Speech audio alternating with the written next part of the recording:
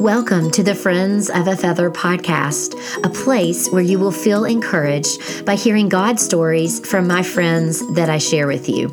Whether you're listening on your commute to work, folding the laundry, or needing a boost of encouragement after a full day, I want for you to feel seen by God, to be encouraged in your daily life, and be spurred on to honor Him with the gifts and talents that He has given you. Well, hey, friend, I'm so glad that you're joining me on the podcast today. We are going to be doing something a little different today in that I am re-airing one of my episodes from 2019. My friend Colby Chrysler came on the podcast 5 weeks after her double lung transplant last year. And Colby has such a unique story that I wanted to re-air it again for you this year. There are a lot of new listeners, and I don't want you to miss out on this amazing story of God's grace and His purpose in Colby's life. And no matter what our circumstances may look like, if they are similar to Colby's or much different, I know that you are going to be encouraged by hearing her God story. And so here is my conversation with Colby. This is episode 61, and my guest is Colby Chrysler. Colby was born with cystic fibrosis and has just recently had a double lung transplant. 5 weeks ago, to be exact. Colby and her husband, John, have a 2-year-old little girl named Lola. She's adorable, y'all. And while Lola is staying with family, Colby and John are continuing to stay in Nashville with follow-up appointments and blood work for the next 2 months. You will be awestruck at how gracious God is and has been in Colby's amazing story of faith, healing, and God's goodness no matter what. Hang around to the end of the episode when we share Colby's journey song called May 26th. Okay, here's my conversation with Colby.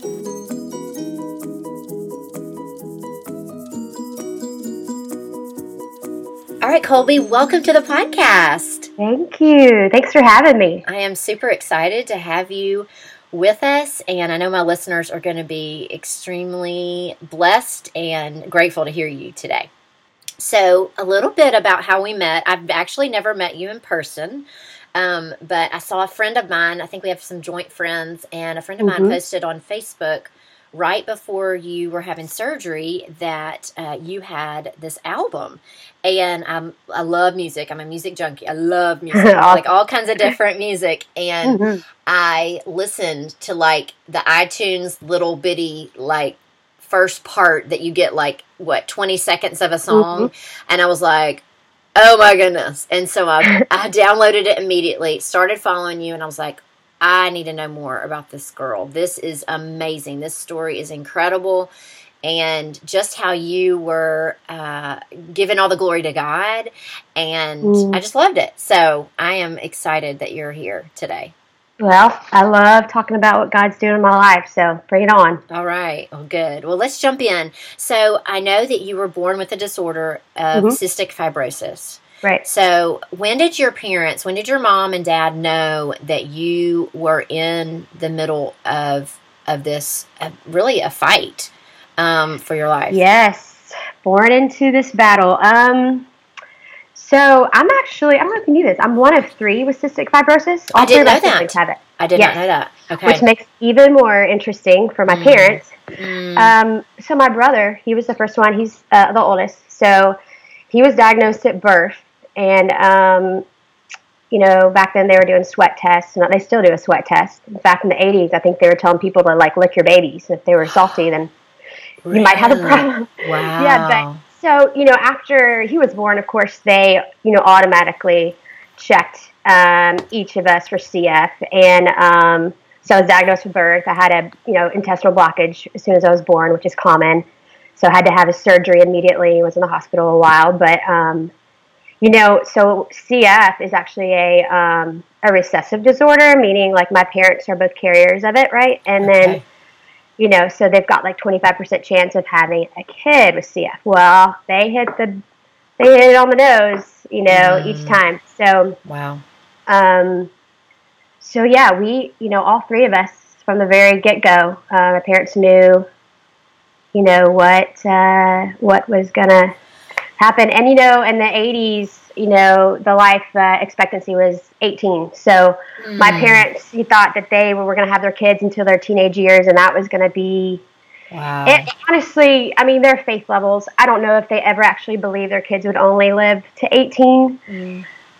Because talking about something that takes you to your knees, those diagnoses really drove my parents into deep waters with the Lord, and just into deep places. Just have a picture of like a tree, just like, I read something the other day, like just like oak trees, like, it's the grace of God that He allows us the wind and rain, because He drives those roots deeper and deeper, searching for water, and that's exactly what my parents did, and they really quickly grew to be very, very, very strong walk with the Lord type deal, which has carried us through, Sure.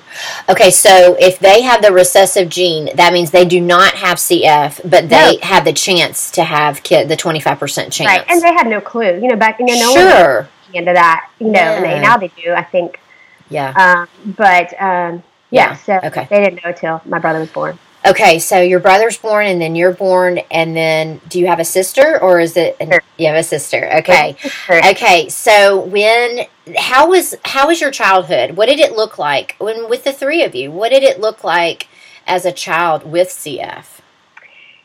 I'll be honest. I had a very normal childhood, and CF is a progressive disorder, and you can get super sick as a kid, and there's all different mutations of it. And we all, we had a really normal childhood.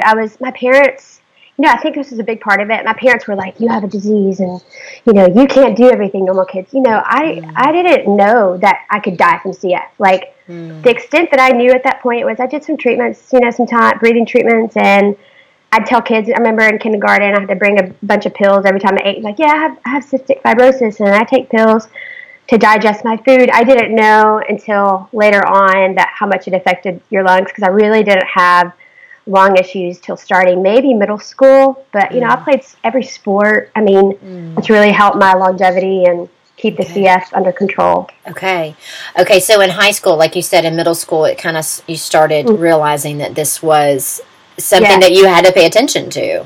Well, like, I can remember being in the 8th grade, and I was, like, in a stall going to the restroom and coughing, but I'm not really, I'm used to coughing. And so one of my friends walked in and was like, oh, that must be you, Colby. I heard you cough. And it started to click. I'm like, okay, this coughing thing's related to CF. Oh, it's probably sad. We didn't have all the social media and all the Google, all that stuff in middle school. So I didn't know anybody else with CF, right? Yeah.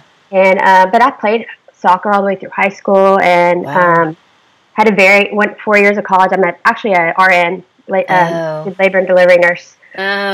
Neat. So honestly, I started to see some more severe decline in my early 20s. And then from there, I was getting more lung infections and doing IV antibiotics and all that stuff. Okay, so did you meet your husband when y'all were in college or after? No. I met my husband on eHarmony. Oh, yes! Yes, let me tell you. I love it. When it first happened, I wasn't like spreading the word eHarmony. I was kind of like, we went on eHarmony. Yeah. But like, so I was 27, and my sister was kind of like, she was the one who always had a boyfriend. I was always very picky, and at that point, I was dating and stuff, but I pretty much knew after a date. I'm like, I'm not going to waste my time with like moving on. Anyway, she put me on eHarmony. Okay. And John so my husband's a farmer. Okay, so he was farming in a tiny town, not meeting anyone. So he got, anyway, long story short, he was the only one I went out with. And we got married about a year later. Okay, so hang on, back up. I got some questions. Okay, so you get on eHarmony, and y'all are like talking online, like through the eHarmony website. Okay, and then when did it get to a point where you're like, okay, let's exchange numbers, and then okay, let's meet? Okay, and were you in the same area of the country? Like, do you have that to pick from? Well, okay, so eHarmony picks like you can put, like, I actually put nationwide. I was like, I don't care. I mean, I'll move out of Memphis, whatever. Yeah. And he was only 45 minutes away, but actually eHarmony didn't even recommend. So I think they have different levels. Like, they match you, like, this person's a good match. And then there's an outer realm of, like, this person might be a good match, but we're not really sure kind of deal. Okay. And I think I was in that realm for him, and he messaged me.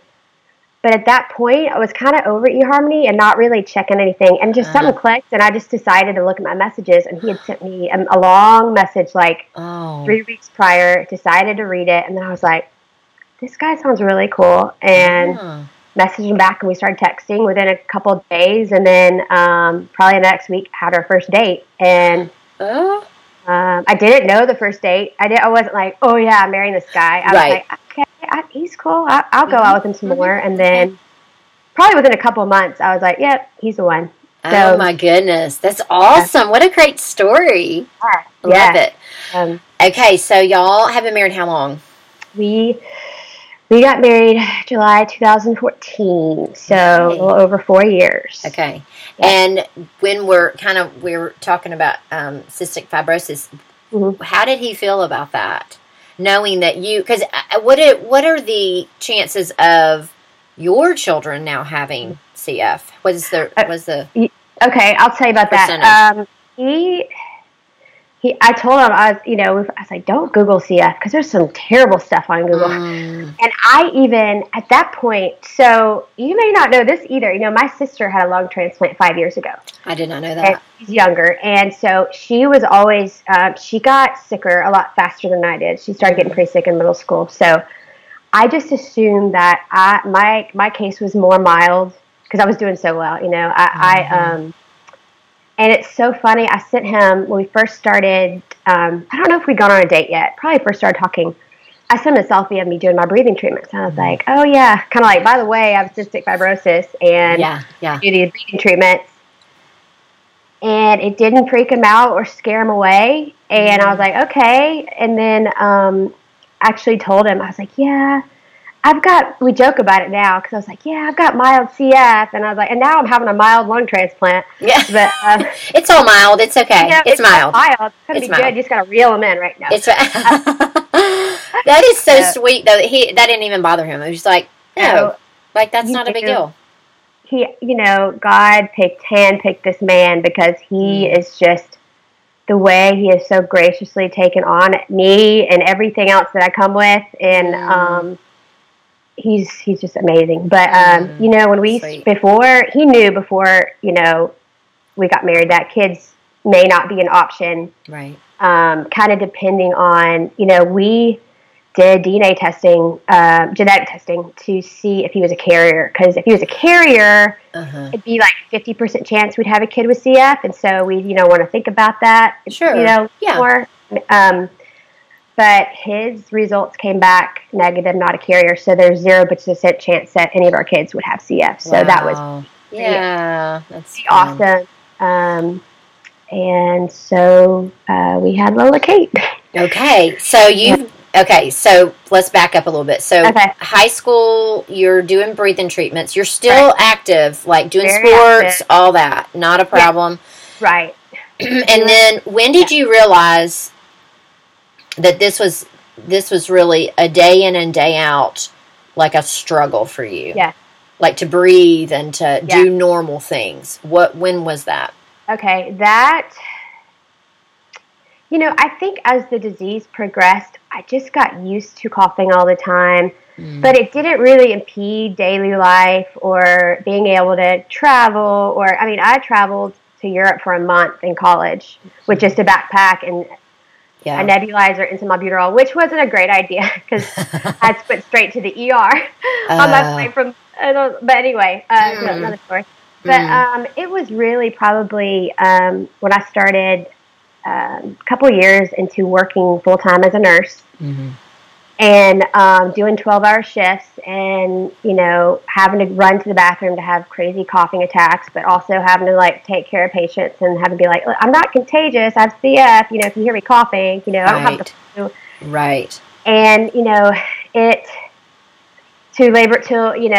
to being on labor and delivery floor, which can be really physically strenuous, and being in the OR and, being really short of breath, just walking up and down, the hallway. And then I can remember just bawling in the shower after trying to run, just running being my passion, and literally, trying to run, 100 yards, used to be able to run 5-6 miles. And now, like, I can't make it, a few yards without crazy coughing attacks. And then in 2012, I got a portacath and I was doing IV antibiotics maybe twice a year. And then 2013, it was more like 3 times a year. And then, and so that was just, the disease really progressed quickly. And after around 24, like, I started to, whereas I was, my lung function was in the 70s. And then I just kind of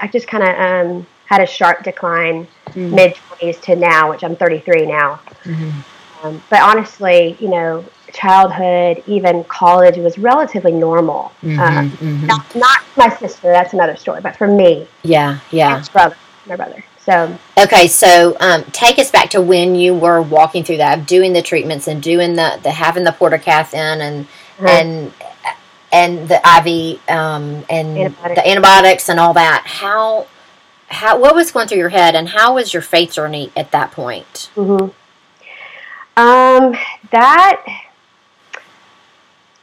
was hard, specifically in the area of being a worship leader and needing my lungs, right? And needing to be able to sing. And that was probably the most painful part of it. The losing the running, okay, but I always had this hope that, like, it's not going to end this way. I'm going to get better. I don't know how. I was hoping that some drugs that are in trials right now, I was hoping it would be a drug instead of a lung transplant. But, I've really always, trusted. I can't say that I've had, like, Lord, why can't, if I didn't have this, I could be off doing these, big worship things for you and doing all this stuff for you. But instead, I'm doing hours of treatments a day and just trying to stay alive, basically. And it was real. It was definitely a faith struggle. But at the same time, I knew the Lord was using this in my life. And I knew that He was refining me in ways that I could not be refined if I was perfectly healthy. If God had zapped this disease from me when I was an infant, which I believe in miracles, I believe in healing, and my parents we've sought that for years. But at the same time, if you're walking with the Lord and if He is good and He has good plans for you, then it's not like this, oh, He didn't heal me this time, maybe next time. It's, Lord, I know You have a plan, and I don't know exactly what it is, but I trust You. And I'm trusting that You're going to redeem this in my life, and you are glorifying Yourself through this. And then so I'm good with it, And, I love it. But that's kind of, but yeah, there definitely times it's like, I could be doing so much more for Your kingdom. But I think we have to have a bigger perspective of that. And that, He calls us into these valleys and these hard places for a reason. There's things that we have to, walk, we have things that He wants to learn about His character. And, there's just, I believe strongly that, we're going to walk through the fire, we're going to walk through the fire, but He's going to be with us. And I think we have to learn just an element of trust, It's true. Well, and I love in your one of your songs in May 26th is your birthday, correct? Okay. Yes. And I heard it for the first time a few months ago, or a month ago, and it was great. And I told you earlier, I'd listened to it most every day. I'm in the car a lot, and I'm listening to it, and it's over and over. It's on repeat. It's really good. But the part I love is the lyric. They're all great, but especially when you say, He's given me a purpose. When you sing this, He's given me a purpose. He has a plan that death could not withstand. And of course, being a wordie, I love words. And so kind of searched the word withstand. Mm-hmm. And that means that death could not survive, death could not endure, death could not tolerate, or death could not resist. Mm-hmm. I love that. I was like, yes. That's awesome.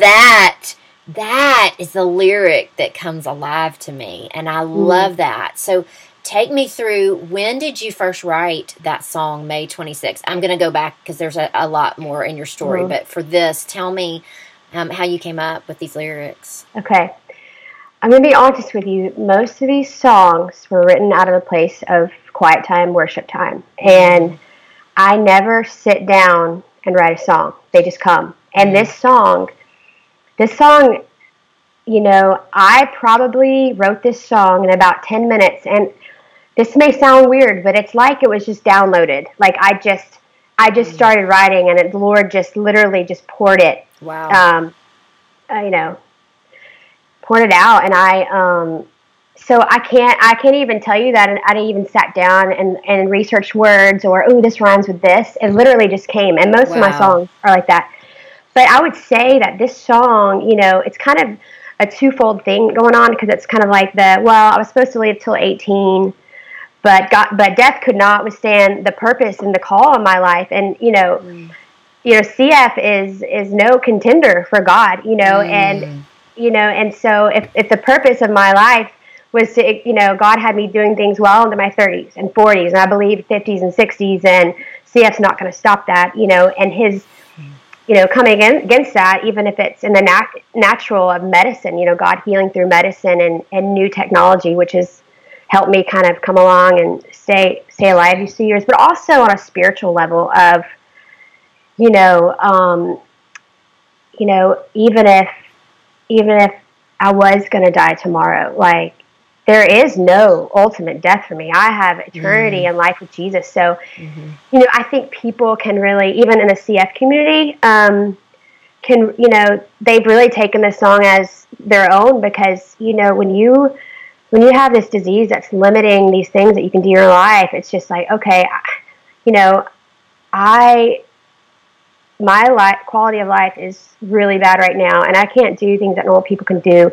But I know there's a purpose in this struggle and in this pain, you know, and that's basically. And you're a true artist because of that, you know, because you just, like you sat down and it just downloaded like that.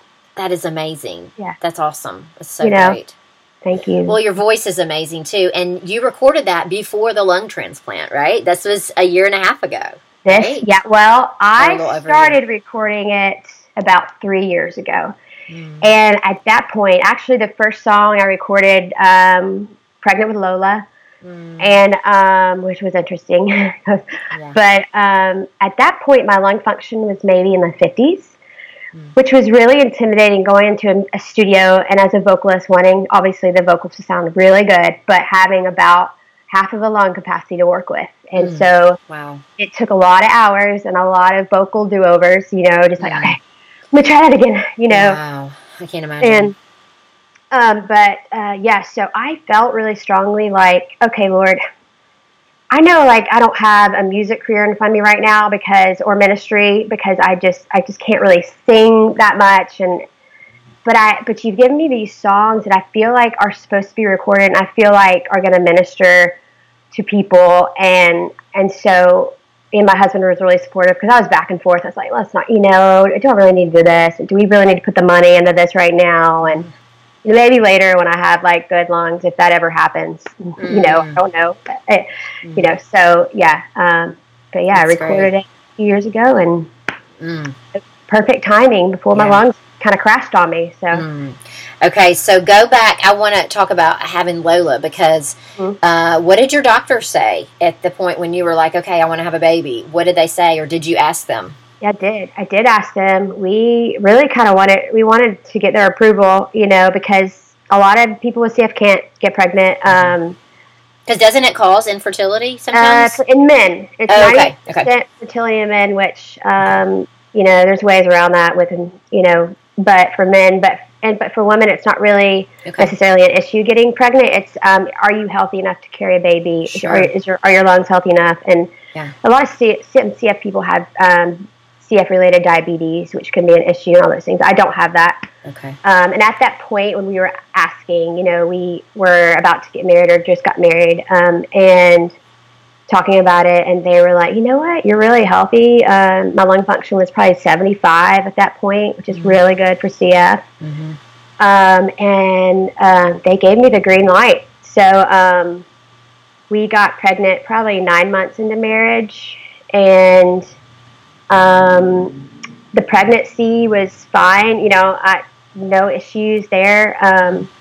She was born 37 weeks, and afterwards, I would say though, was with CF, weight maintenance can be an issue because we don't absorb all the calories that everyone does, and so I actually dropped. I got back to my pre-pregnancy weight and then dropped 10 pounds below that within a week. Wow. And that really kind of put a setback in my health as far as, weight and lung function sometimes can kind of go together. And so that definitely took some level of toll on my health. But it was about a year later that I started having just nonstop infections. And this, I had been declining through the years, and then got to a point where the bugs and the bacteria in my lung had a really bad bacteria in my lung that was becoming resistant to all these different antibiotics. So I would be on IVs about 3 weeks, and then within 6 or 7 days, sometimes 10 days at the most, I'd have 103 fever again. Oh, goodness. All this stuff. And so we did this. For about 2 years till we.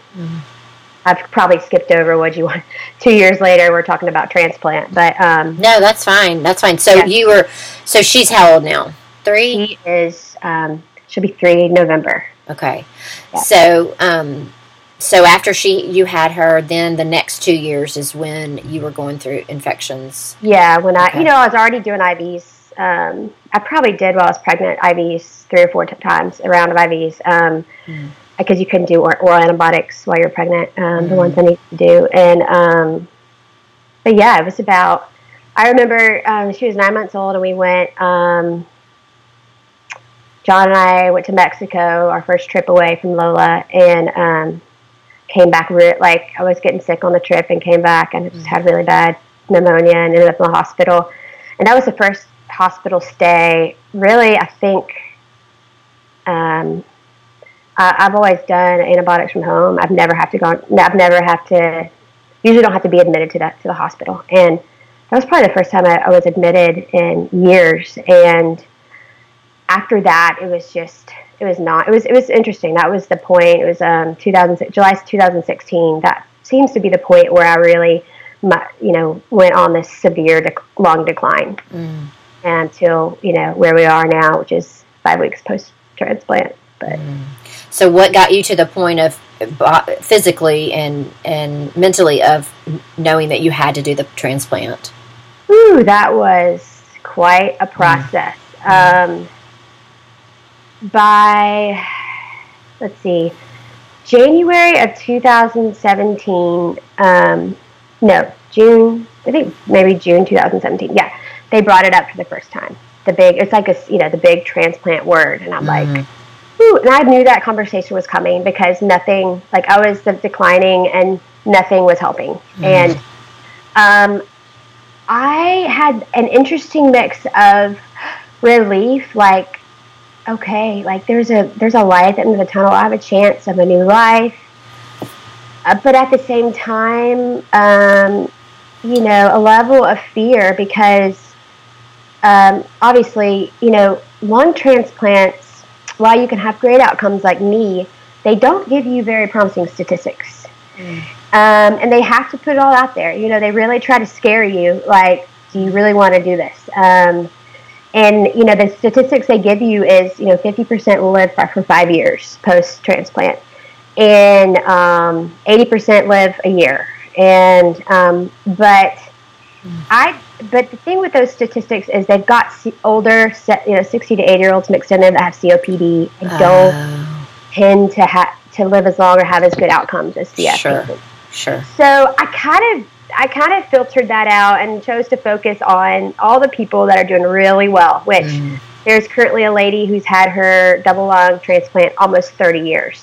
Wow. And so, and my sister being 5 years post-transplant, doing amazing, having this new wonderful life. She was incredibly sick, probably sicker than I was before I got mine. And, I was kind of gung-ho for a while and finally decided to do that, excited about it, off with a healthy dose of hesitancy, and just at the back of my mind, still hoping that these drugs that are in trial right now for my mutation that could change my life would come out in the meantime and maybe not have to do that. But that didn't happen.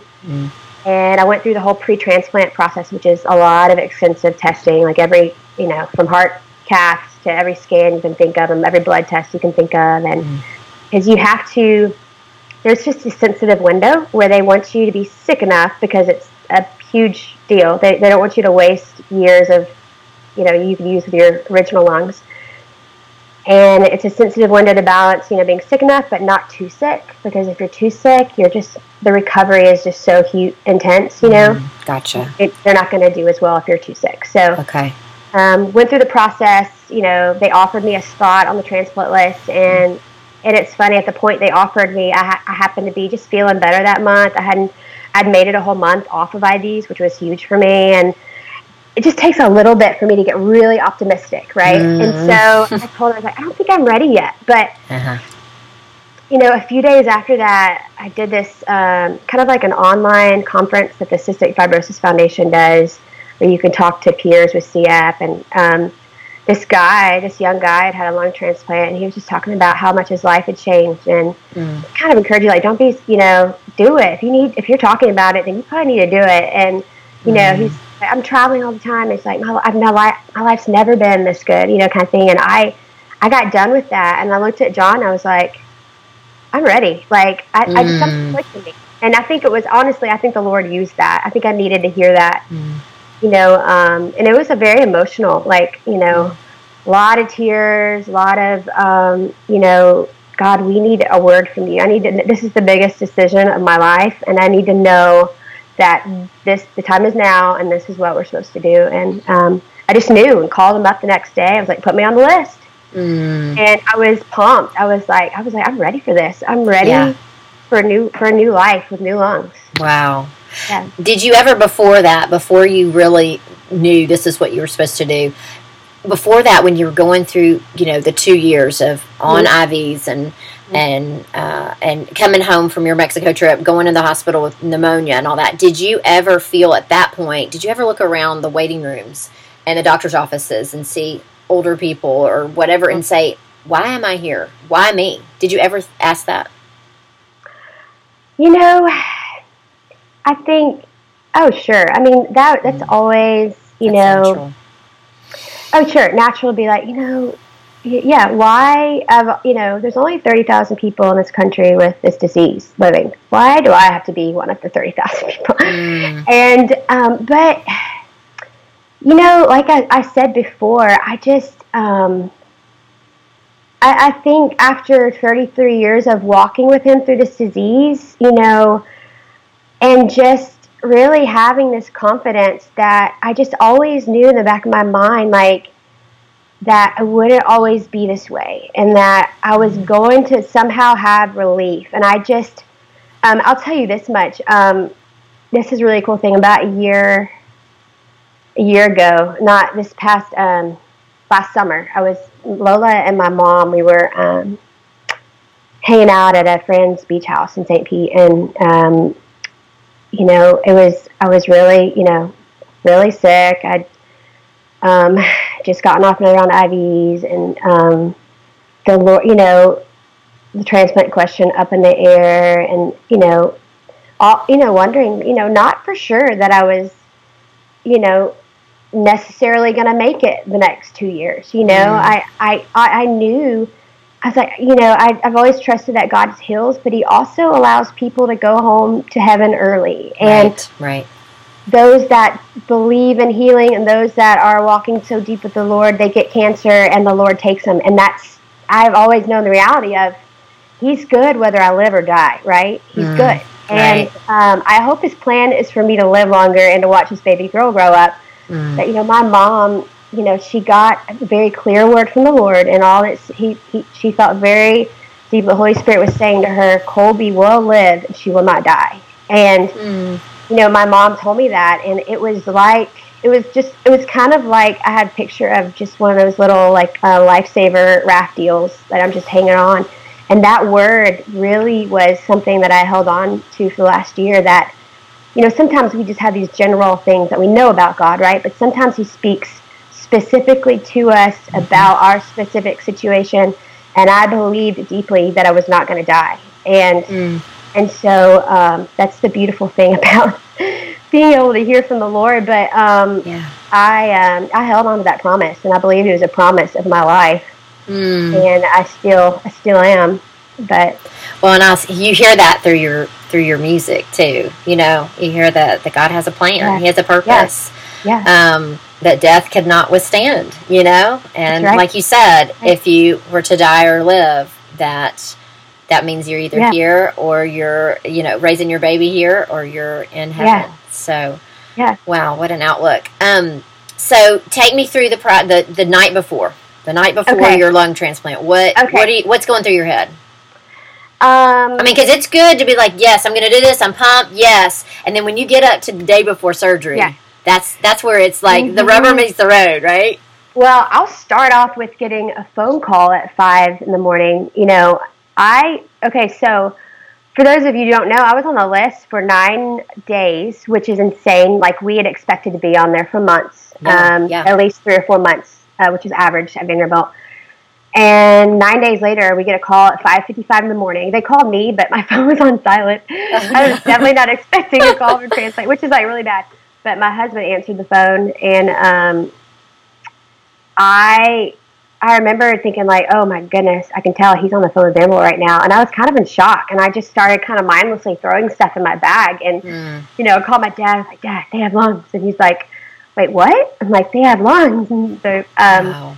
But, we drove up there and we're expecting to go into surgery pretty soon. And there were delays with on the other end with harvesting the organs. And so we ended up staying in the hospital for 24 hours, which is unusual, before we even had the transplant. So we got there that morning, probably around 9:30 in the morning, and sat around forever. And then they called us and actually, you can go eat because it's going to be a while. And then got back and admitted us to a room. So we were in a room for almost probably, I guess, 12 hours or so before the surgery. And I don't honestly, I said this before, I think it's cool there was 24 hours before the surgery, because it gave that much more time to spread the word and to get the prayers going up, Yes. But I said this the other day on Instagram. I literally physically felt the prayers of the church. Kind of almost, I felt like I was just kind of being lifted up. It was the weirdest feeling. And, I did not have fear. My whole family was up there. It was kind of like a party. I had a sweet, we had a sweet time. John lay next to me in bed that night, and just, I don't know. We were talking about this the other day. It was just kind of like this, just awesome moment together. It's kind of hard to explain what that's like, about to go through a life and death thing. But we're just happy to be together, and just really thankful for the opportunity. And, it was just the supernatural thing going on. You can't explain it, but you knew that God was all over it, and it just felt like his perfect timing. And it just felt like he had every little single thing was arranged by him, and it just had this confidence that this is what we're supposed to do right now. Wow. And you're completely in his will right now, That is great. And you had all your family there, and it was like a party. Like a party. We were just like, come on, Lon. Come on. Okay, so I was excited about being put to sleep. Yeah. It was love being put to sleep. Yeah, it's very restful, right? Yeah. I'll say this. I sound like everything's just perfect. Yeah. I did have I was a little scared of what it would be like waking up intubated. And that was probably the hardest part about it, was waking up, being intubated, and I was starting to fight that breathing tube. And I was ready. They had to put my strap my arms down because I was, trying to pull it out. And that transition from being intubated and waking up to them being able to take the tube out was probably the hardest part. Gotcha. Yeah. I can imagine that would be kind of panicky, kind of what's going on. Like extreme panicky. Yeah. Yeah. Wow. Okay, so you are now how many weeks past since the transplant? Okay. Friday was exactly 5 weeks. About 5.5 weeks post. And let me tell you, it has been in an awe and wonder of everything has been perfect, from the surgery to, I happen to have this surgeon that's new to Vanderbilt, amazing surgeon who does a new way of the surgery where he didn't have to cut through my sternum or ribs, which is usually the case. He was able to actually, it's kind of weird, he was able to kind of open up the ribs and slide the deflated lungs in. Wow. So it made healing time way faster than normal. My sister had the other surgery where she had bones broken and wired back together. But I mean, you're up the next day walking, which, they want everybody up walking the next day. And just know, when you have a surgery that huge, there's just an array of complications you can have. 0 complications. Running within a couple of weeks. Everything's just been smooth sailing. And I just feel like it's just the grace of God has been all over this. I just ran 2 miles yesterday, and I just feel amazing. Well, and your test that you go back to see, like, the percentage of your lung function, correct? And what is it at now? Like, it was... Sorry, go ahead. No, I was going to say it was like a couple weeks after you did it, and you were expecting it to not be high, and what did it come back as? Right. So my first pulmonary function test after I got out of the hospital, which was, so this was probably 2 weeks after lung transplant, my lung function was in the 70s. And I was a complete shock. I was expecting 40s. It can take a year or longer to get up into the 90s. And today, my original goal was to be up to 100% lung function by 1 year of having my transplant. 1 year later. Okay. Today, my lung function is 95%, and I'm 5 weeks out of lung transplant. So it's just insane. Like, that's why I'm always like, God, like, I'm celebrate every single day because this is not normal. Like, this is God's normal, but this is not normal. People people who are not familiar with lung transplants think, that's pretty good. But people who've had lung transplant or seen people with lung transplants know, like, that's not normal. So I'm just so incredibly thankful. Unbelievable. Wow. Okay, so let me ask you, and this you can totally say I don't want to answer that. Okay. You can just totally say that. But do you know anything about the donor and donor family? Have you been able to? So that is information that we don't. It's very closed. We don't get any information about the donor. I will have an opportunity at some point to write the donors a letter and give it to the transplant, and the transplant team will get it to them, and then that family will have the chance to respond and connect with me, or they may be like, we're not interested, Gotcha. And so that's something I look forward to. I would love to get connected with the family, or at least write them a letter. Yeah, that's amazing. Yeah. So looking back, and now you're looking back at the infections that you had and the IV, the antibiotics that you had, and that you were really sick and really struggling, and knowing that, did you ever think back then about your daughter and saying, I don't know if, I'm sure that is a really hard spot to be in, to really think about what might happen. Yeah. Oh gosh. Yeah. That was really painful, thinking, I may not be here in a couple of years to see my 3-year-old, grow up, or, and that was like probably my main prayer is like, Lord, I'm not worried about accomplishing much in this life, but I would love to be there for my daughter, but the cool thing is, and completely another grace of God thing, I really came to be at peace with, he's such a good dad and such a good father. Even if I couldn't be here, he would arrange some amazing woman to come in and raise my daughter, you know. And I really, you know, I don't get teary-eyed about this. Yeah, that's heavy. Mm-hmm. Yeah, that's. But I really trusted him in that. I just felt like, you know, he's gonna be such a good dad to Lola. Even if I can't be here to take care of her, he would make sure she's okay. And so, you know, I had all those range of thoughts, all the what ifs, and I had come to terms with, you know, I'm at peace with that. You know, I just trust him so much, and I think, and I came to a point where, like, I believed I was going to be here for her, and I believed that I was going to live. But, you know, in the process, all those questions and all those possibilities come up, obviously. Sure. But yeah, so yeah, it was an emotional journey, and also just, you know, guilt in those first 2 years where I felt like I could be a better mom, you know, because I was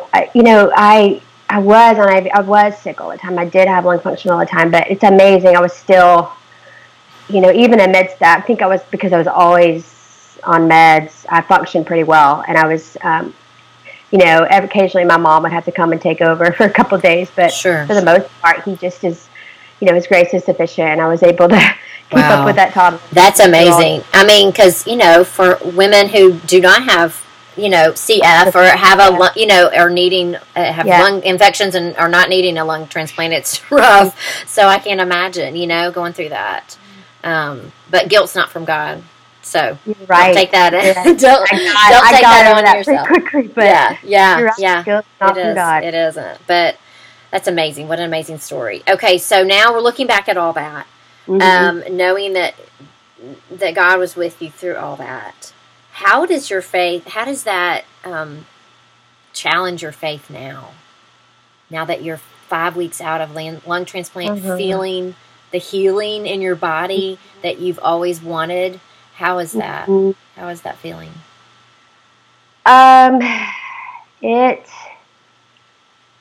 It really makes me think, like, my faith is not as big as it could be or should be. Seeing what feels like a miracle, and his miracles look different, you know, whether it's, you know, in the Bible, literally raising up a life or using medicine. And so, I mean, if you think about it, I think we take it for granted that we can take lungs out of a person who is, you know, just died.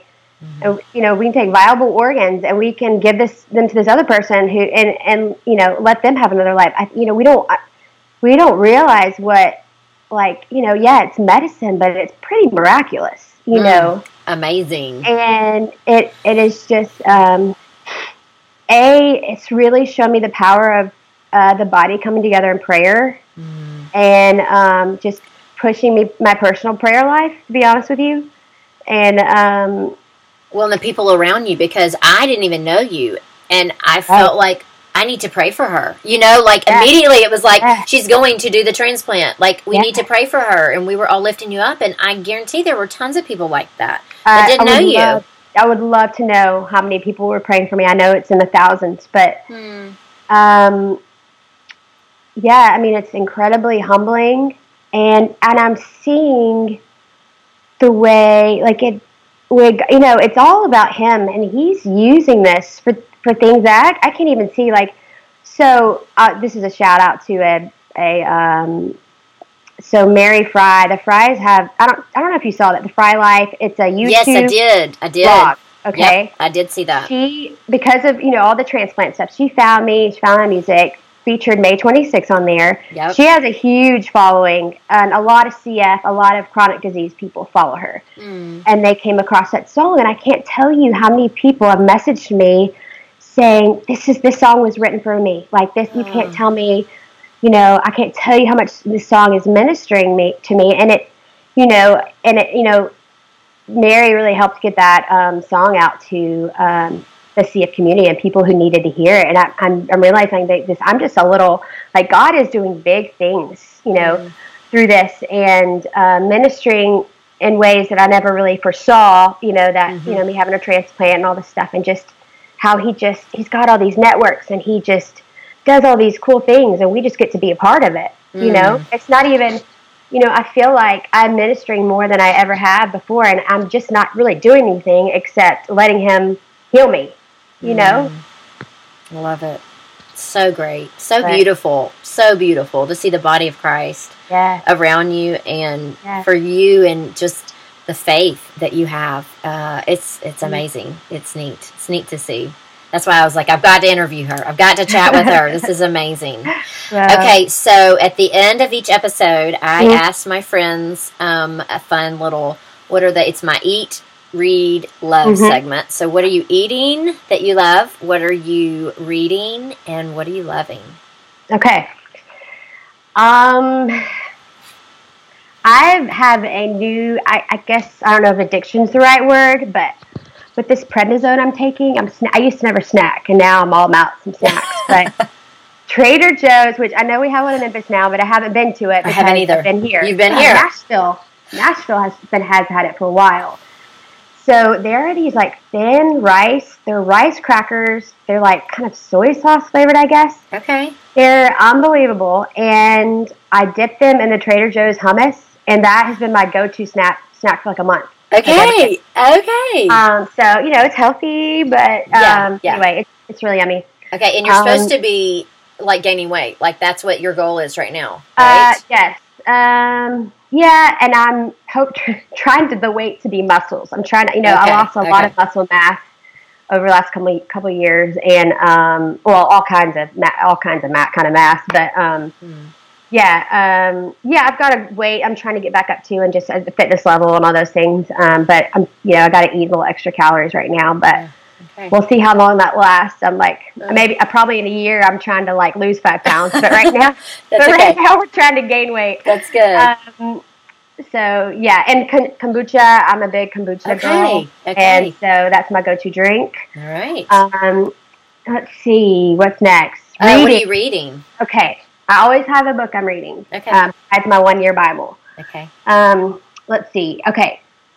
This is actually one that I read this past summer, but I've been telling everybody about because, and I'm sure a lot of people have read it, but have you are you familiar with Bob Goff? Yes. Okay. Everybody Always. Yes. I haven't read it yet, but I've been hearing it. And then they did was it that one they did for kids recently too? There's another one. Anyway. Yes. He and his daughter wrote one for kids. Amazing. And I don't know what it's called, but it's in my Amazon to buy. Is it? Okay. I'm going to have to do that. And so you're reading, or you read Everybody Always. Okay, but the book can I do 2 books? Is that allowed?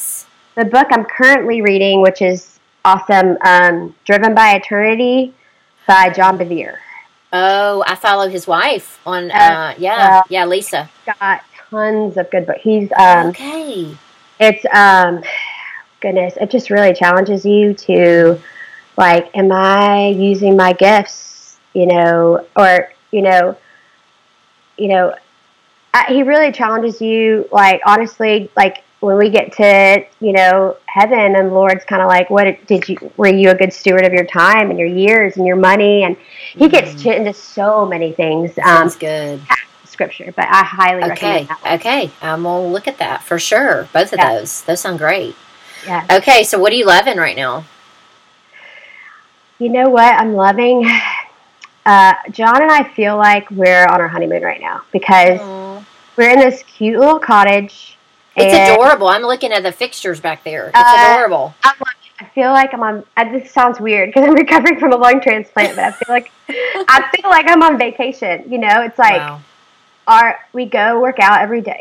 And so he's a farmer, so he would be putting in like 13, 14, 15-hour days right now trying to harvest. Wow. And so he's, this is kind of a once in a lifetime thing of he's got 3 months off from work, and but that, and just what we're loving, he's doing. We're training. We're going to be doing a marathon together in 2019, but he's back in the gym, and we're just being able to work out and train together. It's been really fun, and not having any other distractions. Obviously, we would love to be with Lola right now, but we can't. Sure. So we're just enjoying the situation that we're in. That's good. That's good. Finding joy in it. Right. Yeah. So y'all are there, and now does he go back to do farming or is he with you? Yeah, so how we're doing it is he's got 2 partners. Thank God he's not he doesn't farm by himself. It's a pretty big farm, and he's got 2 partners that are taking over harvest right now. So which is just a gift that he can take off. Yes. And then he will go back. I have like family that trades out, every week or so, and he gets to go home and get a few days at a time with Lola. So gets to see one of us regularly. Yeah, that's great. And then you're here in Nashville for how long? So it's a total of 3 months post-transplant. So I've got a couple months left here. Okay. But we're hoping I can start seeing Lola on the weekends in the next couple weeks. Okay. That'll be great. Yes, we're looking forward to that. So. Okay, so what's next for you? For your music, for you, for recovery? It's a great, my personality, I just get pumped, I'm pumped about all these things that I put on hold because I just physically couldn't do anything but survive and take care of my daughter. And I would love to delve back into music ministry and sing more and write more. We want you to. We're ready for it. Well, that's not, and I just pray that that the Lord just releases awesome songs through this experience and just over the last couple of years. And I really had to put that aside, music and all that stuff aside. And so that's great.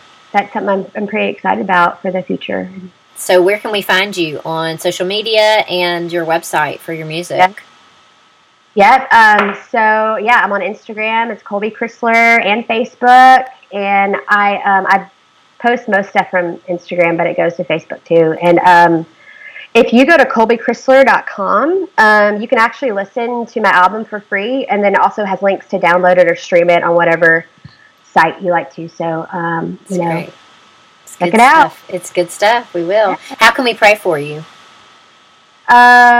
So probably specifically in the area of my recovery process is, the big thing with lung transplant is rejection. And that's the thing that is bad. And I just, something I prayed over my body before I even got these lungs, like, body, in the name of Jesus, just receive these lungs as your own. Don't be trying to reject them. Right.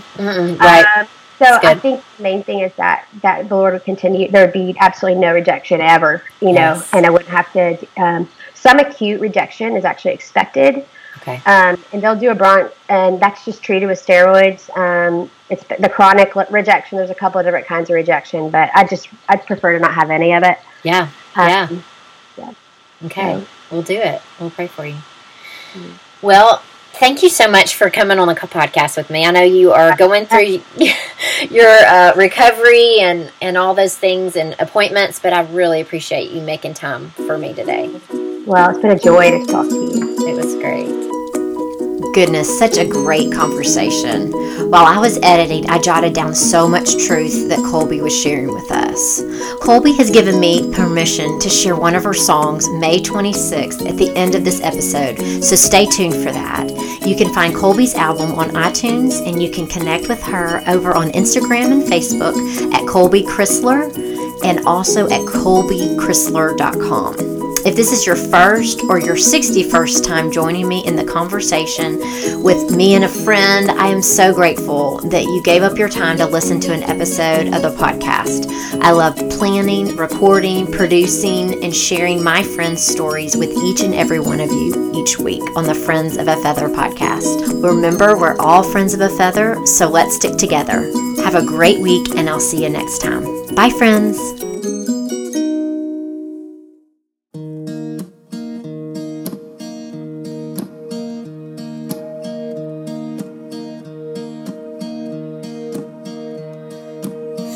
Born into a curse. Doctor said nothing could reverse.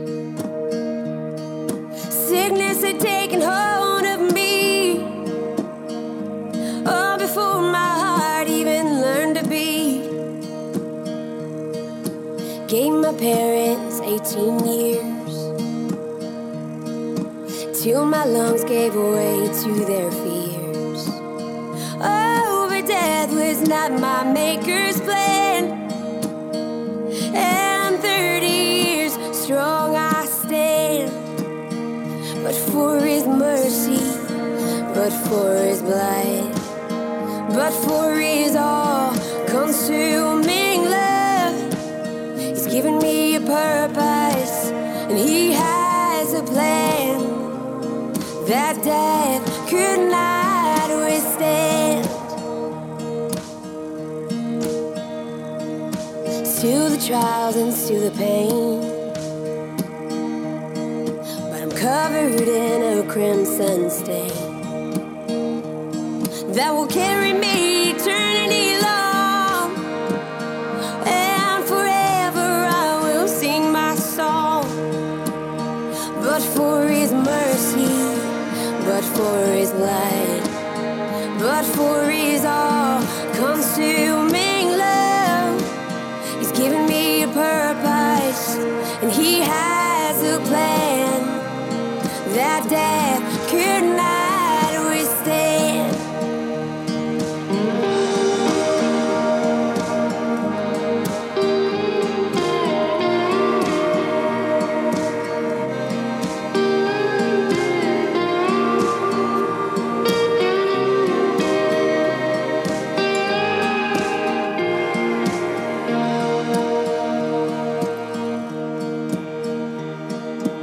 Keep me right inside your hands, and I will walk in this land.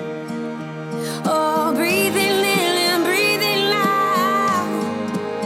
Oh, lift you high and I will shout.